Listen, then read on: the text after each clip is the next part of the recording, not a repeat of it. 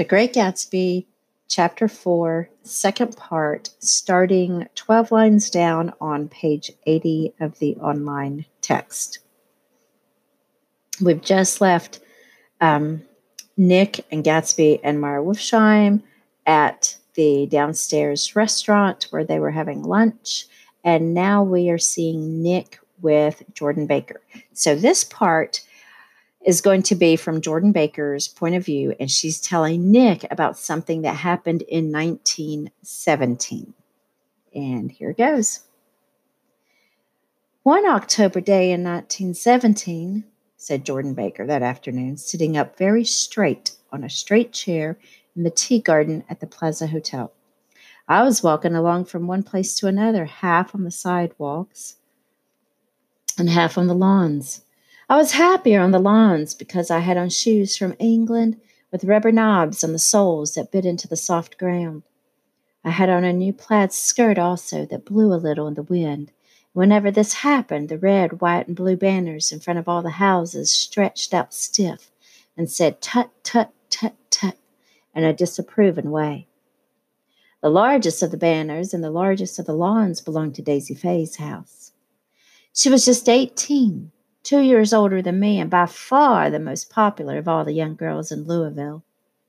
She dressed in white and had a little white roadster, and all day long the telephone rang in her house, and excited young officers from Camp Taylor demanded the privilege of monopolizing her that night. Anyway, for an hour. When I came opposite her house that morning, her white roadster was beside the curb, and she was sitting in it with a lieutenant I had never seen before. They were so engrossed in each other that she didn't see me until I was 5 feet away.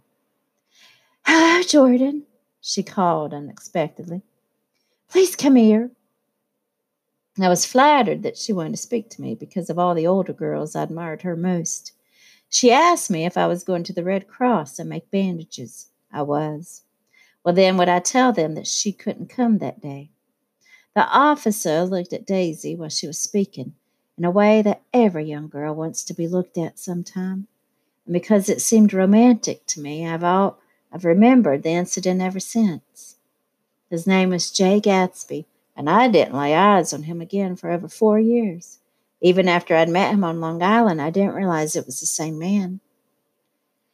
That was 1917. By the next year, I had a few beaux myself, and I began to play in tournaments, so I didn't see Daisy very often.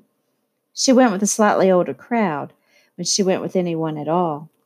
Wild rumors were circulating about her, how her mother had found her packing her bag one winter night to go to New York and say goodbye to a soldier who was going overseas. She was effectually prevented, but she wasn't on speaking terms with her family for several weeks. After that, she didn't play around with the soldiers anymore, but only with a few flat-footed, short-sighted young men in town who couldn't get into the army at all. By the next autumn, she was gay again, gay as ever. She had a debut after the armistice, and in February she was presumably engaged to a man from New Orleans.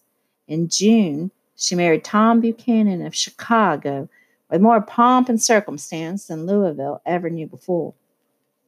He came down with 100 people in 4 private cars and hired a whole floor of the Silbach Hotel. And the day before the wedding, he gave her a string of pearls valued at $350,000. I was bridesmaid. I came into her room half an hour before the bridal dinner and found her lying on her bed as lovely as a June night in her flowered dress, and as drunk as a monkey. She had a bottle of Sauterne in one hand and a letter in the other. "Congratulate me," she muttered. "Never had a drink before, but oh, how I do enjoy it." "What's the matter, Daisy?"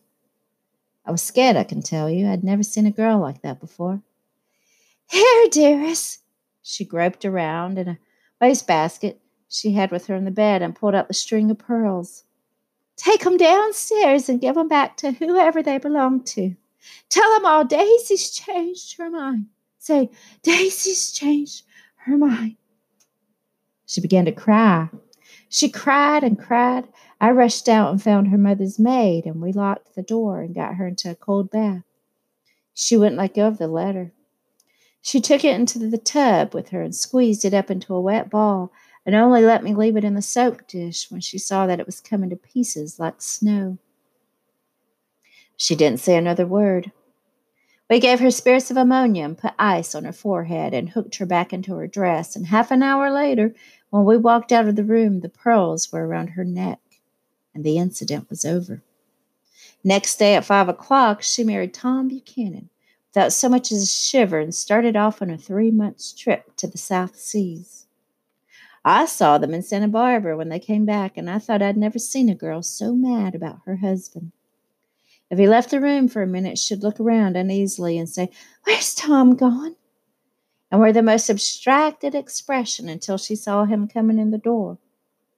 She used to sit on the sand with his head in her lap by the hour, rubbing her fingers over his eyes and looking at him with unfathomable delight. It was touching to see them together. It made you laugh in a hushed, fascinated way. That was in August. A week after I left Santa Barbara, Tom ran into a wagon on the Ventura Road one night and ripped a front wheel off his car. The girl who was with him got into the papers too because her arm was broken. She was one of the chambermaids in the Santa Barbara hotel. The next April, Daisy had her little girl, and they went to France for a year. I saw them one spring in Cannes and later in Deauville, and then they came back to Chicago to settle down. Daisy was popular in Chicago, as you know. They moved with a fast crowd, all of them young and rich and wild, but she came out with an absolutely perfect reputation. Perhaps because she doesn't drink. It's a great advantage not to drink among hard-drinking people. You can hold your tongue, and, moreover, you can time any little irregularity of your own so that everybody else is so blind that they don't see or care. Perhaps Daisy never went in for a more at all, and yet there's something in that voice of hers. Well, about 6 weeks ago, she heard the name Gatsby for the first time in years. It was when I asked you, do you remember, if you knew Gatsby in West Egg. After you had gone home, she came into my room and woke me up and said, "What, Gatsby?" When I described him, I was half asleep. She said in the strangest voice that it must be the man she used to know. It wasn't until then that I connected this Gatsby with the officer in her white car. When Jordan Baker had finished telling all this, we had left the plaza for half an hour and were driving in a Victoria through Central Park. The sun had gone down behind the tall apartments of the movie stars in the West 50s, and the clear voices of girls already gathered like crickets on the grass rose through the hot twilight. "I'm the Sheik of Araby. Your love belongs to me. At night when you're asleep, into your tent I'll creep." It was a strange coincidence, I said. But it wasn't a coincidence at all. Why not?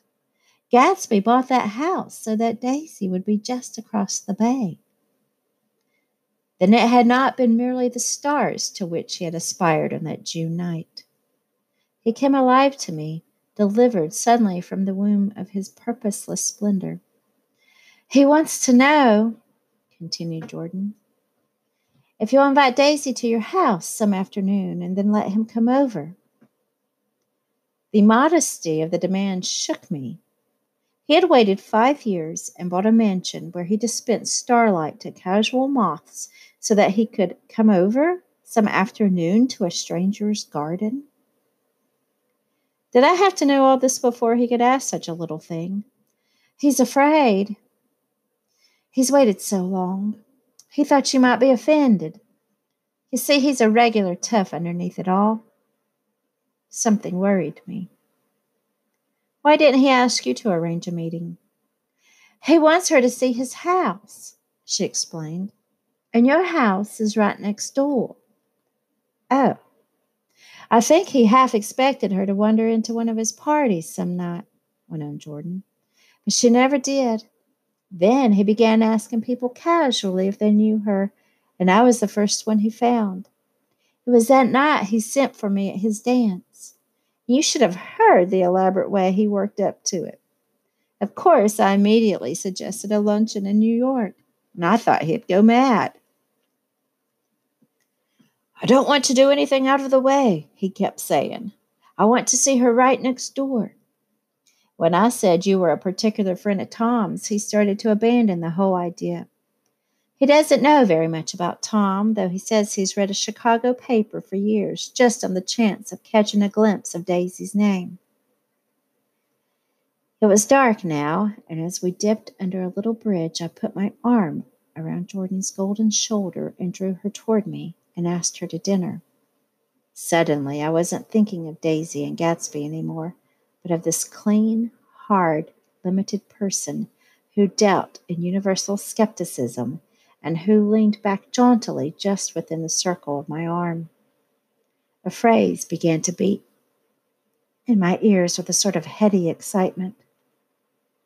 There are only the pursued, the pursuing, the busy, and the tired. And Daisy ought to have something in her life, murmured Jordan to me. Does she want to see Gatsby? She's not to know about it. Gatsby doesn't want her to know. You're just supposed to invite her to tea.